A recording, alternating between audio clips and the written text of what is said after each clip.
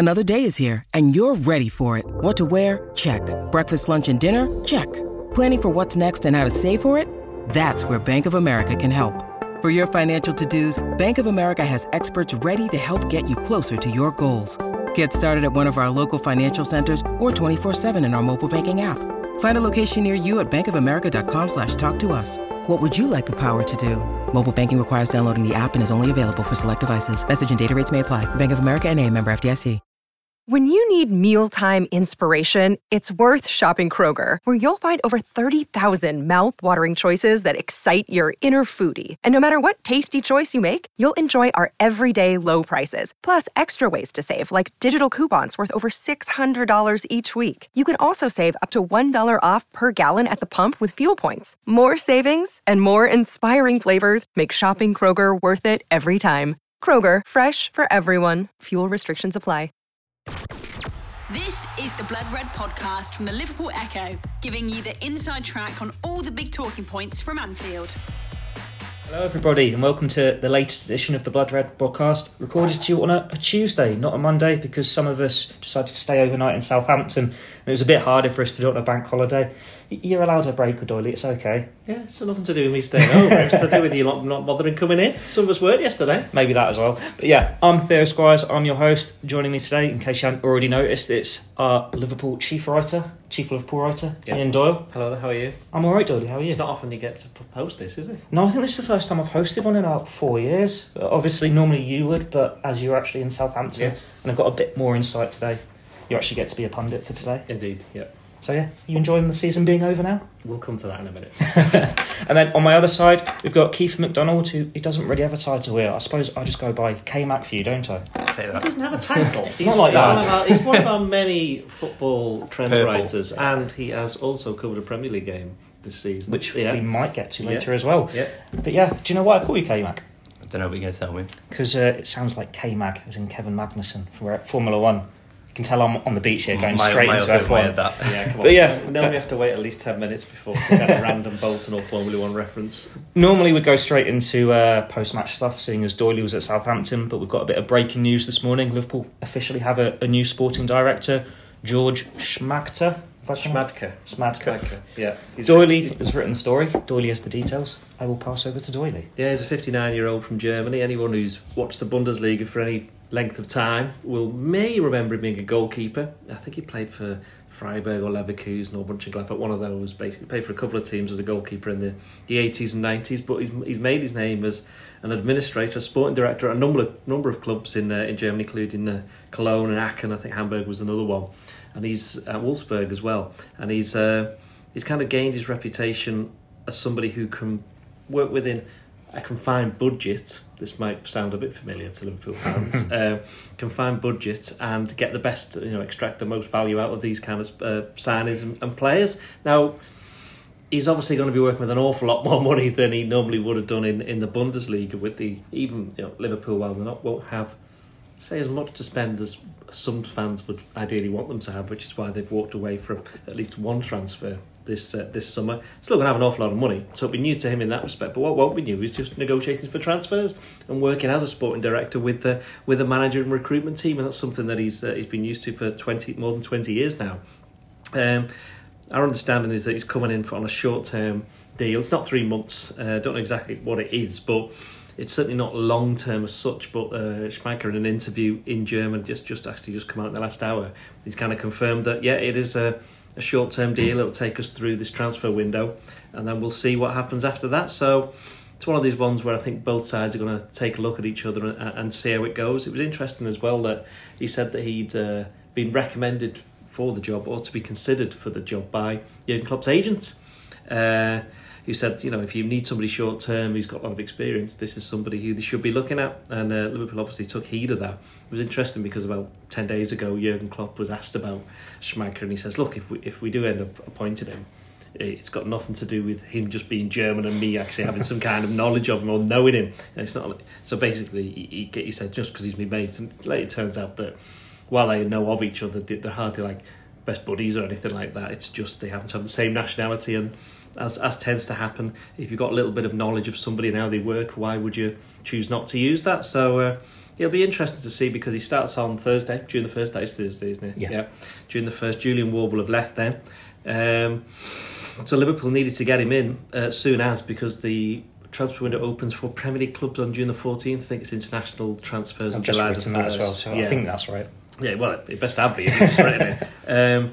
So there's that, and obviously Liverpool looking to sign. Jurgen Klopp wants to sign players as soon as possible. He wants to get in the players for when they reconvene at the AXA on July the 8th, I think it is, on the Saturday. And we know quite well Liverpool want to sign at least 2 midfielders. Klopp's kind of hinted, but we might want to sign a centre back as well. And that's not on top of, say, if any players, we've spoken many times on this podcast, decides they want to go and try the luck elsewhere, or Liverpool are given an offer for a player that they possibly can't refuse, then they'll need replacing. So we know Liverpool have got players that need to bring in.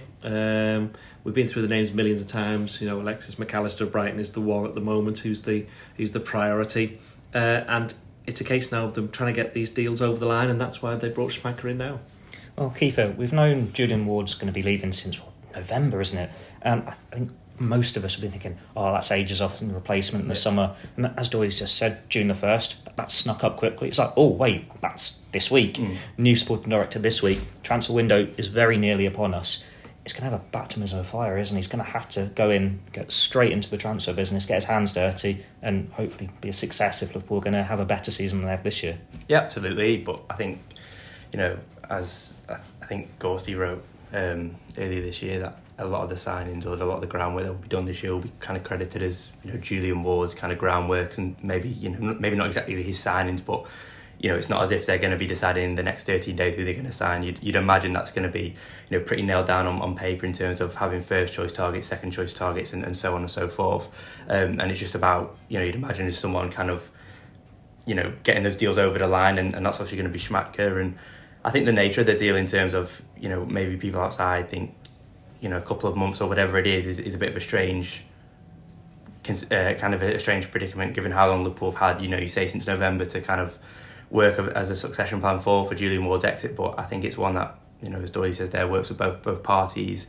It's can both parties try this kind of different experiment. Obviously it's something different for Schmadtke in terms of the profile of the club he's working for. I imagine working in the if you're not working with Bayern Munich in Germany, a lot of the time your top players are going to be picked off. And if you kind of look at his track record of players, I mean, one that's kind of come up with this, in the last couple of weeks has been Osimhen, who's obviously Napoli and he's doing really well now. And I imagine there would have been other players who've maybe gone under the radar and his hands maybe been forced in that regard. So, it's a completely different end of the kind of spectrum for him this summer, and obviously something that will be testing.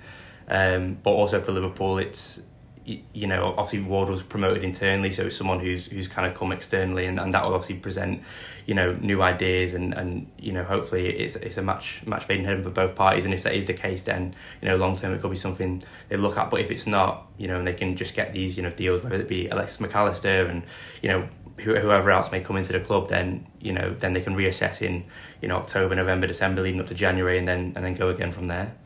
Doyley, any concerns that they have had so long to choose their succession and they've gone for a short-term appointment? You think they could have gone for something a bit more long-term here, or is it just seeing how it goes? And then, because Liverpool are a side that have been so organised, so considered with everything transfer-wise, whether it was Julian Ward, Michael Edwards, it is a change of approach for them to go for something a bit more short-term, out of their comfort zone. Who knows? There could be loads of reasons. It might be that he doesn't want to do the full hit. It might be that Liverpool have got somebody else lined up further down the line. It might be that the club think, well, we might be getting new investments soon, so the whole model might change a bit. So we're just guessing there. The reality is we can only deal or comment on what's actually happened. And while it is a little bit strange that it's a short-term deal, I suppose you could argue that it's one where it's like a probation period, isn't it, when you get a new job? So both of them are kind of, checking each other out, as it were, just seeing how the land lies and seeing whether they can actually work on this kind of in this kind of environment and the landscape. Because obviously for Schmadtke, he's only ever done it in Germany. So he's going in the interview, he was asked, wasn't he? Says, there's loads of numbers knocking around in these millions in the Premier League. Are you going to cope with that? He says, I haven't had a budget yet, jokingly. So it'd be interesting to see if anybody kind of misquotes him on that, as it were. But I think it's going to be new for him. It'll be new for Liverpool. But where it won't be new for Liverpool is it's not going to change anything of the process that they've been doing in the past. It's just a different person doing it. And if he is going to obviously add experience to it, certainly deal with teams from Germany, for example, but it dealt with teams from other countries. Just as Kiefer said, it gives you a little bit of a different perspective, and perhaps Liverpool can benefit from that. Now, sticking with you, Doyley, you were on the South Coast. I was. We said on Friday's podcast, there's always that one mad result on the final day of the season. And I think we were feeling for more like a 6-2 victory for Liverpool. Instead, we got a 4-4. The accuracy in those predictions did prove. What will you make of the game? It was a strange one, wasn't it? It was very much on the beach. You didn't watch it, did you? I only saw the goals. Yeah, exactly. It's a training game. It was just. You've seen this game so... Remember when West Brom drew 5-5 with Man United? Yeah. It was that kind of game where you could tell that Liverpool didn't play anywhere near a full team. They went 2-0 ahead really early on and just went, this is going to be straightforward. It's nice and sunny. Final gains for Firmino and Milner. Let's just crack on. Then literally within about 10 minutes, it's 2-2. And then start the second half, Southampton, who are down and wanted to give their fans something to cheer about, make it 4-2, and Liverpool had no midfield and everybody just disappeared and nobody wanted to do, I'm not tackling in, I'm going on holiday in a couple of days, you know what I mean? It was that kind of thing. So, but what was funny at the end though is that clearly Liverpool just went, hang on a minute, we can't get beat here by these, and just put everybody forward, scored the 2 goals. They could have had about 4 or 5 others, and in the end it was just stupid, enjoyably daft is what I described it. And I think anybody who's trying to read anything into that game, just have a rest. It's the summer. Even my analysis pieces barely mentioned the game itself. It was just to do with the general scheme of things. That game was irrelevant, unless somebody got injured, which no one did. The only thing you possibly could say is for Keegan Kelleher, is that finally gets his chance, and I think on a couple of goals he was a little bit sloppy, but he wasn't helped by no one bothering to defend for half of them. So I think for him it was just, he'll be a little bit annoyed rather than anything else. But other than that, what else can you say about the game other than thank God the season's over? Going back to what you asked me in the first place, it's been going on for a very long time. And what was it, second week in July last year, I was flying out to Thailand to cover a game against Man United, which they lost 4-0, and everyone went, don't read anything into that, which perhaps we should have done, you know what I mean? So I think that was a long time ago, wasn't it? Now we can have a bit of a rest for it was like a year to yesterday, day before, since we were at the Champions League final. Exactly, yeah. So the actual final day of the game, was it the same date or it wasn't? Was it? No. Yeah, it was. It was the same date. Yeah. It was the same date. The Premier League. Yeah. Final day. So that's it. The full 12 months since Paris. So aren't you glad they're already out the Champions League and the FA Cup, so you don't have another 2-3 weeks of the season? I mean, well, no, not really. No, not at all. I don't wish that at all. You'd rather be doing that, but yeah, the fact that they're not in them. They never get to the FA Cup final normally, do they? Champions League slightly different. And they said we'll be getting the Champions League final next year. The Blood Red Podcast from the Liverpool Echo.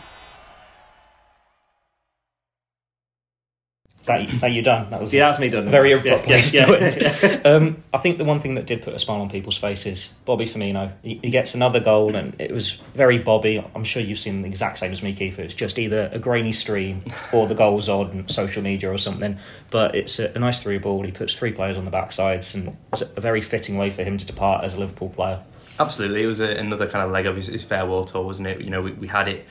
After he announced his initial departure, he's come on and scored against United, didn't he? And then, a few weeks later, he gets the last gasp equaliser against Arsenal, which, kind of started this, what is it now, 11 games. He should announce he's leaving every week. He scores. Obviously, gets the equaliser against Arsenal, and then, comes on against, after a few weeks out again, comes on against Villa, doesn't he, and gets equalised there, and then, as you say, gets a kind of a typical Bobby Firmino kind of elegant goal on Sunday afternoon, and I think that's what a lot of people were there for, kind of see, you could see all the Brazil flags in the away end, and kind of the same for Milner as well. Obviously he's handed a rare start, shall we say, and I can't really comment on how well he played because quite frankly I think there was another game on that a few people were watching, but to be fair, close to home as well.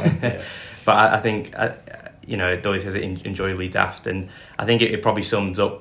I know you can't read too much into it, but it did feel like it almost kind of perfectly kind of embodied Liverpool's season, as in, a false dawn, if you want, of going 2-0 up and thinking, right, you might be fully on the beach here, get Milner up, get him a goal kind of thing, and, maybe even get Arthur Melo on the pitch. Then obviously they're pegged back again, and then kind of hit with, another 2 goals, find themselves 4-2 down, then they kind of rally and ultimately, as the Premier League, they have done in the Premier League season, they kind of just miss out on finding that winning goal. Obviously, Salah had a few chances at the end, but as Doyley said, there's not too much you can really take away from that. Yeah, Carvalho will be disappointed, but I don't think anyone's going to be booting him out the door off the back of a game at Southampton on the the final weekend of May. Goalkeepers typically find their groove over a longer period of time, and yeah, it was just I think you said it earlier, Phil. You're kind of glad that it wasn't a case of we were going for top 4 on the final day, and ended up missing out on you get the 71 points or 70 points, whatever it was in the end, and you kind of miss out on goal difference or by a point here and there, and then you can start nitpicking. I think the fact that it was done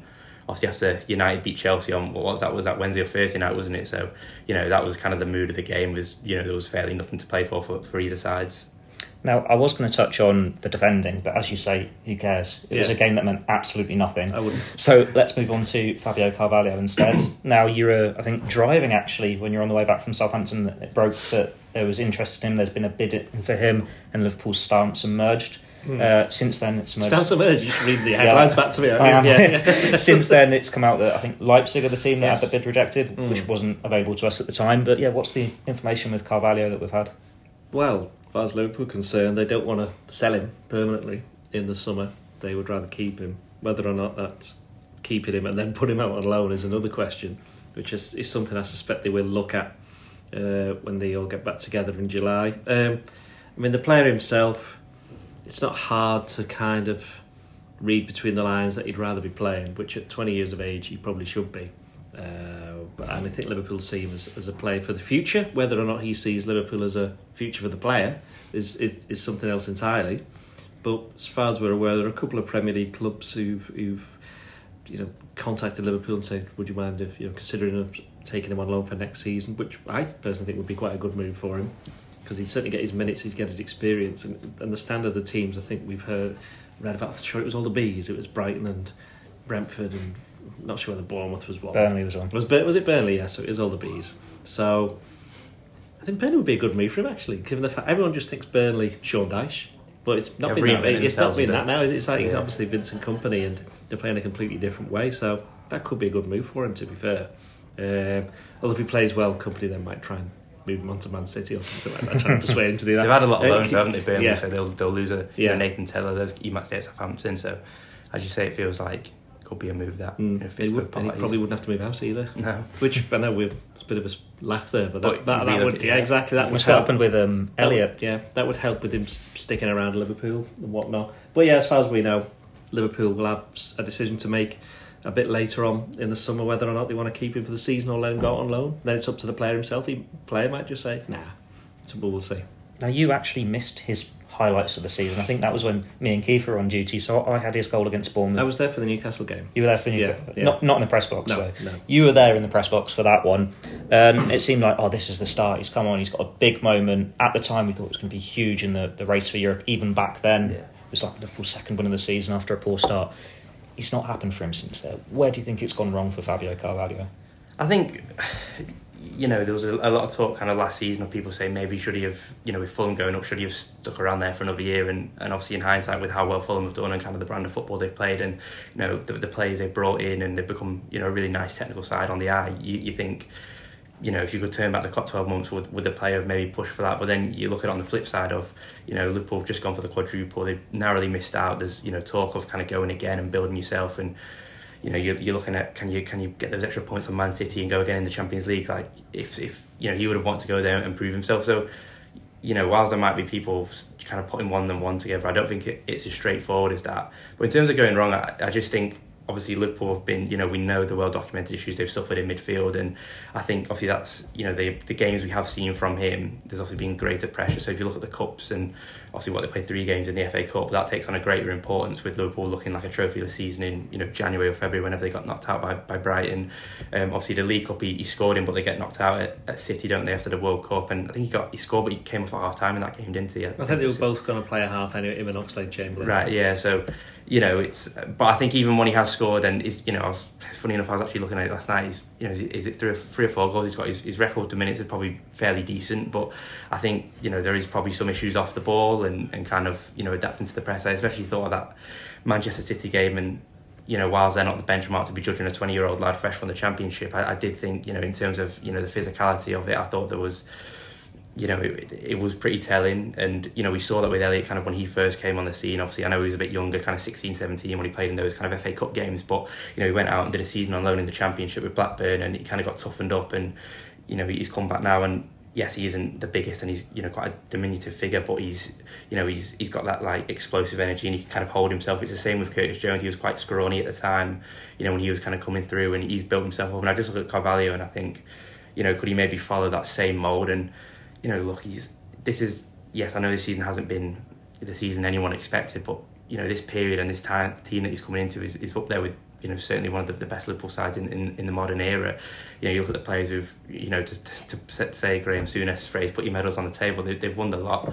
So I think, in terms of him maybe finding himself out of favour and out of the matchday squad quite a lot, I don't think it's a thing of, he's a rubbish player and everyone should get rid of him. Players take time, and we've seen that with Curtis Jones, who's obviously, 21, 22, and he's kind of been a bit of a, not a late bloomer, but, he's kind of, I know he's had injury issues, but he's kind of had those kind of teething problems maybe that Carvalho is looking at now. But obviously he'll be on a long contract, and they paid 6, 7, 8 million quid for him last summer. You're almost guaranteed to kind of earn that money back purely through association of Liverpool Football Club.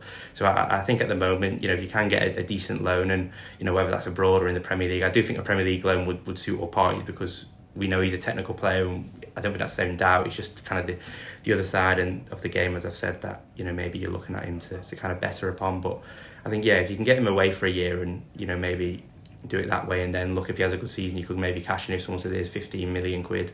I'm sure Liverpool will bring more midfielders in this summer. There might be more next summer, who knows. So I do feel a bit sorry for him in the sense of, last night I think there was a bit of a pile on him in terms of, people drawing conclusions of kind of attitude and stuff, which I do think is quite unfair if you consider what Klopp has said about him.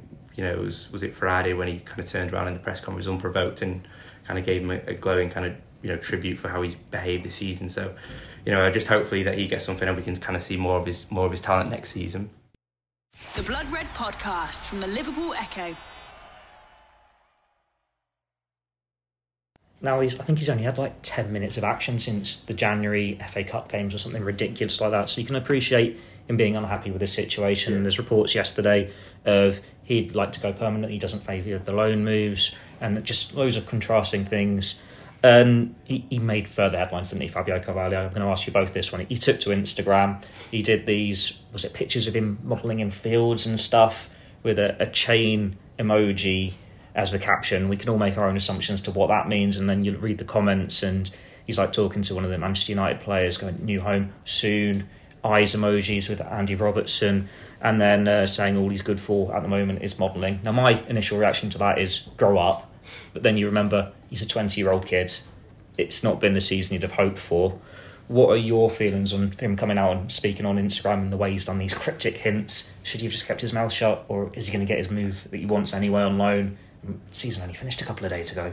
Be patient. I don't think he, again, as I said earlier, I think it was a bit of a pile on and kind of people putting 1-on-1 together and getting 5. I think, at the end of the day, it's a young lad who's obviously, moved up to Liverpool, and, we know kind of the kind of fashion and influence age of young footballers these days. And, the fact that you had Liverpool players like Andy Robertson, I haven't even looked at the post. I've seen obviously the screenshots and stuff, but the fact you have, players like Robertson, and, I'm sure if you go through the squad of, players when they post on Instagram, you go back and forth with all members of the squad. So I just think it's, people kind of drawing conclusions. Obviously the story came out yesterday, and I just think it's all something out of nothing, to be fair. And I just think I think it's just a complete waste of time in terms of, people, saying that he's dropped hints about his future. I just think, that will be resolved in due course, and I don't think, him posting 5 photos on Instagram is going to change what happens with, his Liverpool career. But that's just my point of view on it.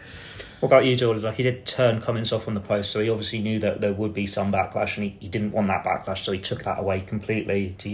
Actually, you can tell by the look on your face, you have no opinion about this whatsoever, because it's Instagram, you don't care. I couldn't care less. Fine, that answers that. I think end of the season we'll go through some awards. I'm sure we'll do some fancier, longer pod on this at some point, but sort of quick fiery things. Best press box food, Tottenham next. That's a nice starting point. I'm guessing there will be some overlap. Chelsea second. Yeah. You just love going to the capital. Well, I'd prefer if the food was like that. Best coat Arsenal. Yeah. Yes, best coat Arsenal. That's the highlight of the season. Yeah. That is one I'm actually getting to. Highlight Okay. that is later All down. right. We'll go early one. I think this one everyone's going to agree on. Player of the season. Well, Keita didn't have his best season, so I'd probably say Alisson Becker. Alisson Becker. Yeah. Yeah, Alisson closely followed by Mo Salah. I think I'd give Cody Gakpo. I know it's not free, but to be different, I'd give Cody Gakpo a shot as well. I think he's been brilliant since he's been coming in January. Wasn't being facetious there, by the way, because as you know, publication a bit later on, I've rounded up all our ratings for the players, and Alisson won with Mohamed Salah second and everybody else nowhere. And Keita was by some distance at the bottom, but of the more regular starts, it was Tsimikas who was technically the worst player, but almost all of them were nowhere near as high as the ratings that they've had in previous seasons, which kind of reflects the kind of campaign that's been had. Yeah, it was interesting actually when you're going through that list, and it's like the players that maybe fans would have an issue about, or us as journalists going, oh, there's something not quite right there, they've not been at the best. When you do ratings and you look at it as a one-off game over the season, it did sort of give you the narrative that you'd have been expecting. Exactly, yeah. Don't want to give it away too much. If you want to read it, just click on it and read it. Now, this one's probably another easy one. Young player of the season. It's not. That's not. You don't think it is? No. Right, because everyone's going to say Stefan Barhetic, right? I'll get this right one day. I'll get this right one day. But he only played something like 10, 11 games. So I'd say the young player of the year is Harvey Elliott. That was good, yeah. Harvey Elliott, because he was in the team when they were doing terribly. And I know some people have said he dropped out and then suddenly started winning games at the end. But I know I said we're not going to judge the Southampton game, but he came on against Southampton and was really good for like half an hour. Like, really good. Right. And I think he was trying to just prove a point that he's not had enough minutes. He's had to play in a midfield that's been largely rubbish for the most part of the season. And he got stuck in, he scored some decent goals. Had a good game against Man United as well when they won 7-0. Sets up a goal there. So he's had good moments. And I think that he'll learn so much from this season. So I think purely on the basis that he was there for almost all of the campaign, he's been the best player, the young player I should say.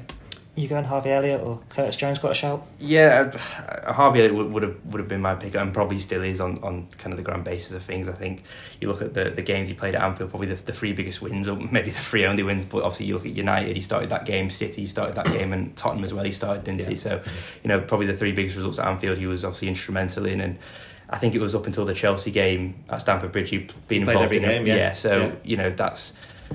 He was August and September player of the month as well, wasn't he? The club, So yeah, I think he's been brilliant, and not just churning out games in terms of just getting on the pitch and maybe being a passenger, but there has been moments of quality. The European group stage games, obviously scored at Ajax, scored at Rangers as well, didn't he? So I think it's been a really big season for him, and obviously next season he'll be aided by if there when we expect kind of further midfield incomings to come to the club, you'd imagine that his development would be aided then by not playing every 3 days and maybe take on a not a new role but a less robust kind of role, maybe be in that final third and kind of show his quality. But yeah, I think it's been a brilliant season for him. Sticking with you, Kiefer, best signing? Gakpo. Yeah, I think hands down, as I said at the top, I was just thinking about it, not that I don't think journalists are allowed, but he's probably my favourite footballer to watch at the moment in terms of for starters, he's the closest thing you can probably get to Firmino in terms of ready-made replacements. And I think there was a tweet going around that he, if you combine his kind of first 5 months at PSV and his kind of last at Liverpool, I think it's 40 goals. Well, no, 40 goals and assists, isn't it? In 20 each. 20 yeah. Games. So that speaks for itself. And if you look at the role he's doing as well, and especially at Liverpool, I can't say I've watched too much at him during his time in Holland, but dropping deep and kind of linking play in that kind of typical early years of Firmino at Liverpool. Yeah, he's just been brilliant. And you just look at that now and you think with a full pre-season under his belt, with a fit and firing front line, Luis Diaz coming back, I think it is a really exciting time. And I think that's maybe gone under the radar because when they did get the deal done, the back end of December, start of January, I think a lot of people were saying, rightly, where's the midfielder? But they were almost laughing at the expense that they, targeted this kind of other area of the squad that, people thought they were overstacked on at the time. It looked like Firmino was going to stay, but if you look at the names that have been linked with him, after the World Cup in terms of United, I think Real Madrid were mentioned as well, and a few other Premier League sides. Julian Ward, if that's his kind of departing present to Liverpool and Liverpool fans, then it's one that's been greatly received. And he's still only just turned 24, I think, last week or the week before. So the future is certainly bright in terms of his time at Anfield. Gakpo's played every single game since he signed, which is another thing as well. That he's obviously durable. So he's probably going to pick up an injury in the first week. And someone now that I've said this, but he's like Salah. You haven't been able to say that about any other Liverpool forward. Núñez has had occasionally. It's obviously he didn't play against Southampton or Villa, did he? He had a toe problem. There was one before that as well. We know about Jota. We know about Jota. We know about Diaz. And that's harsh on Diaz because he had one bad injury, but he played so much football the year before. Yeah, but the point is that he's still this season. He's not played, so that there's been somebody out for so long. We would have needed someone to come in and play all the games, and Gakpo's managed to do that. And he played all season, the first half of the season on the left wing for PSV. I think he actually did play up front for Holland at the World Cup. Yeah. Then Liverpool signed him. I think he played left wing for 2 games, and he's played centre forward for the entire time. And you can see that he's this kind of player that, as Keeper said, he's basically now the new Firmino. The Blood Red Podcast from the Liverpool Echo. You both going Gakpo? And I think, sorry, just to kind of... Gakpo, so yeah. And just to kind of put, one final spin on Gakpo, I think it's really interesting in terms of the approach kind of Liverpool went with last year, signing an out-and-out number 9 in Núñez, and now obviously 5 months later they signed Gakpo, and now you're looking at the summer and thinking, well, which direction did they take? Did they go for that, tried and trusted, kind of 4-3-3 kind of, shape, or did they go back to this... go into this kind of new era with Núñez, but the fact that kind of Gakpo is dislodging this £64 million striker says just how well he's adapted.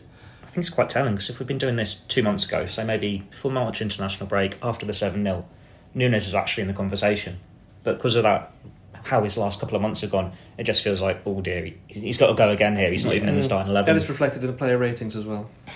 Which we'll get to later. Well, we won't. If you go to our website, you will get to. Now, this one isn't signing-wise because I think that'll be a bit harsh, but we're just going to go for biggest disappointment. Oh, that's easy. That's getting halfway to Arsenal in October and realising I forgot my coat. That was a massive blow. Yeah, massive blow. If you're talking just...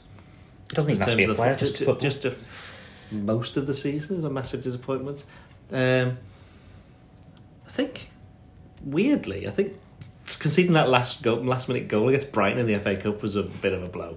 That I'd actually had to drive there twice within such a short space of time that it was like, at least we got a row. Oh, no. So I think that had a bit of an impact on the team, actually, really, for a little bit. I think that was probably... Well, there's been worse results. There's been worse results at Brighton this season, right? But I think that was like probably the lowest point. You can lose 5-2 home to Real Madrid. Real Madrid just being Real Madrid. Although, of course, they couldn't keep that up forever. We found that out against Man City. But I suppose you could argue, really, to be fair, it's Bournemouth, isn't it? It's losing to Bournemouth 1-0. Yeah. That's the real answer. I think the low point was Brighton in the FA Cup, but I do think the biggest disappointment was not building on that United win and getting beat 1-0 at Bournemouth. You agree? Yeah, I think there's probably a few games you could single out. I think the Leeds game, losing last minute at Anfield, I think that's always, disappointing. And, look at where Leeds have obviously finished the season.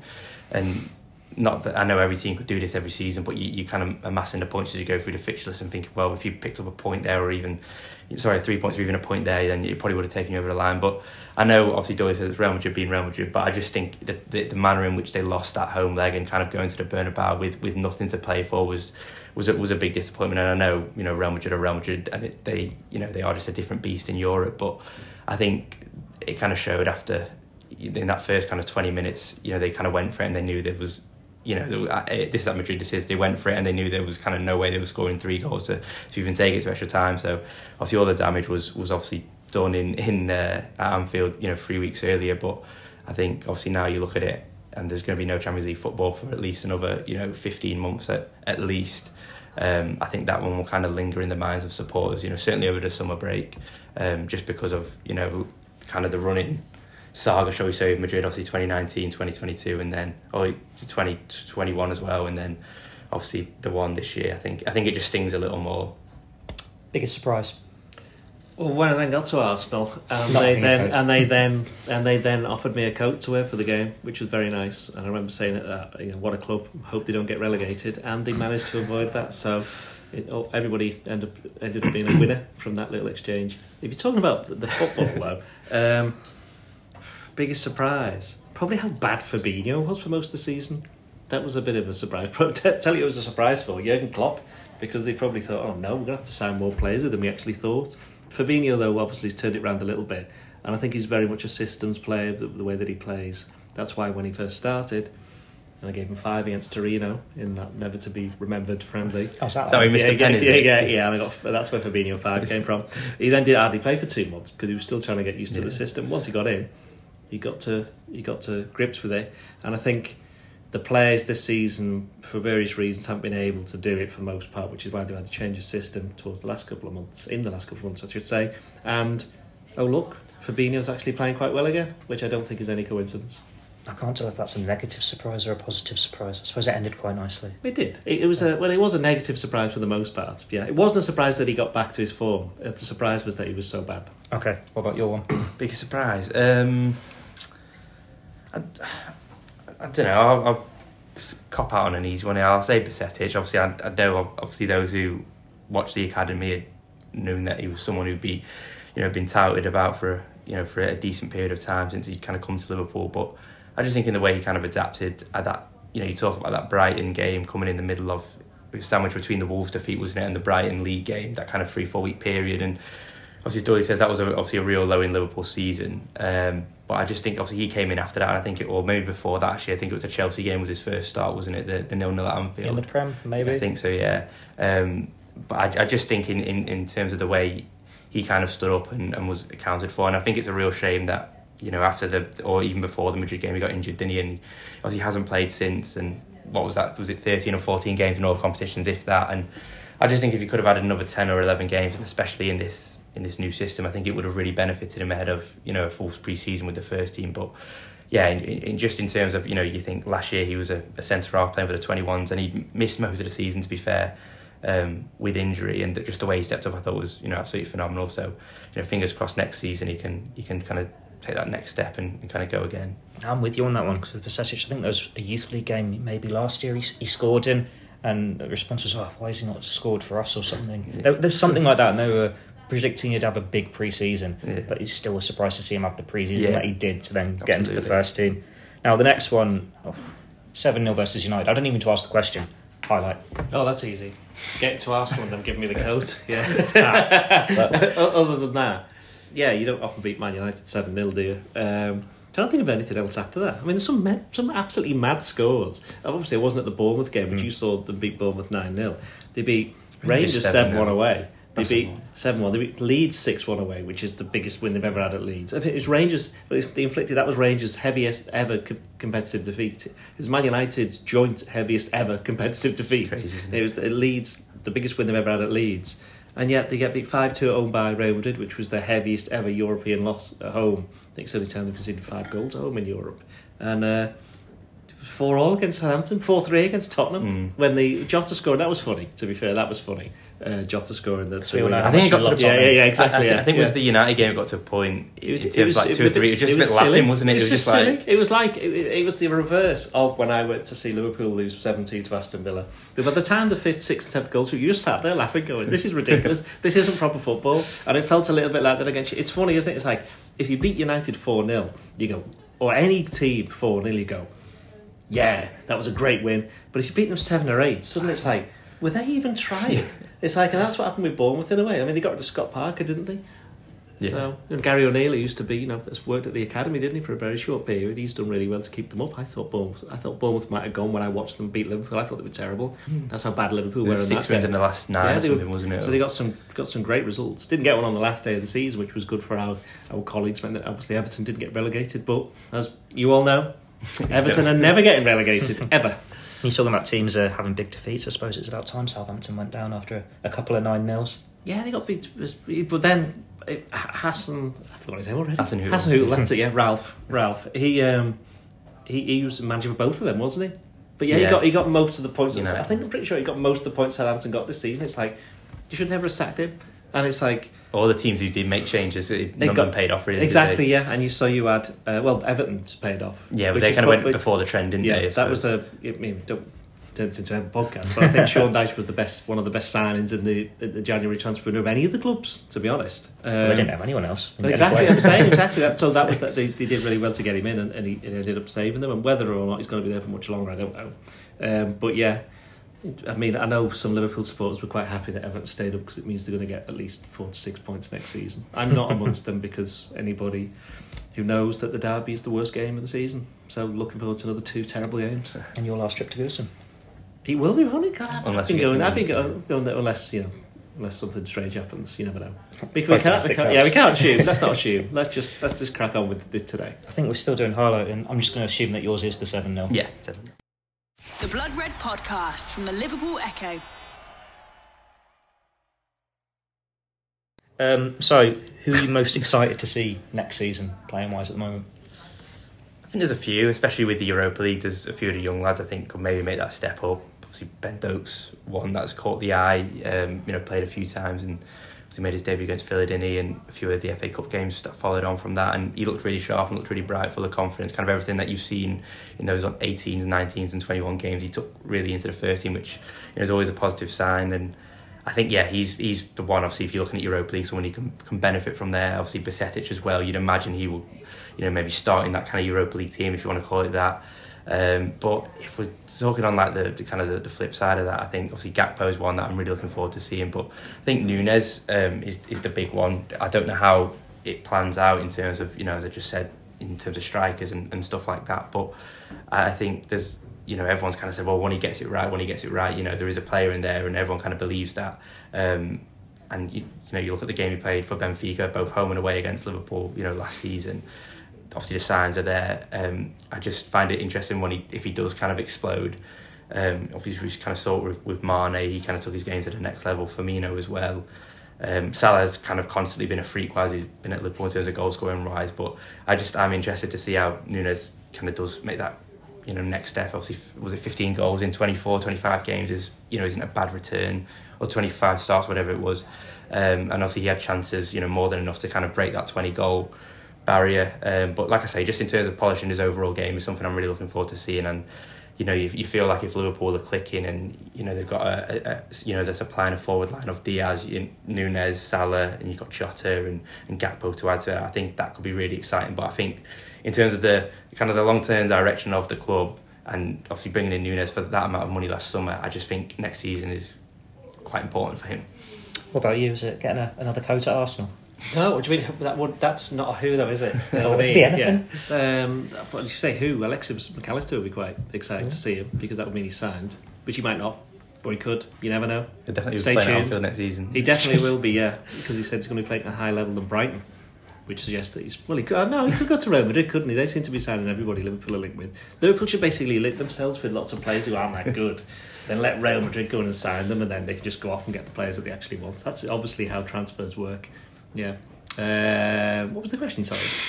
What are you excited about next season? I'm excited about it finishing, but then you were already next season. Yeah. You can't. Okay. You're always really excited for the season finishing. Players. Nunes. That was a very good point on Nunes.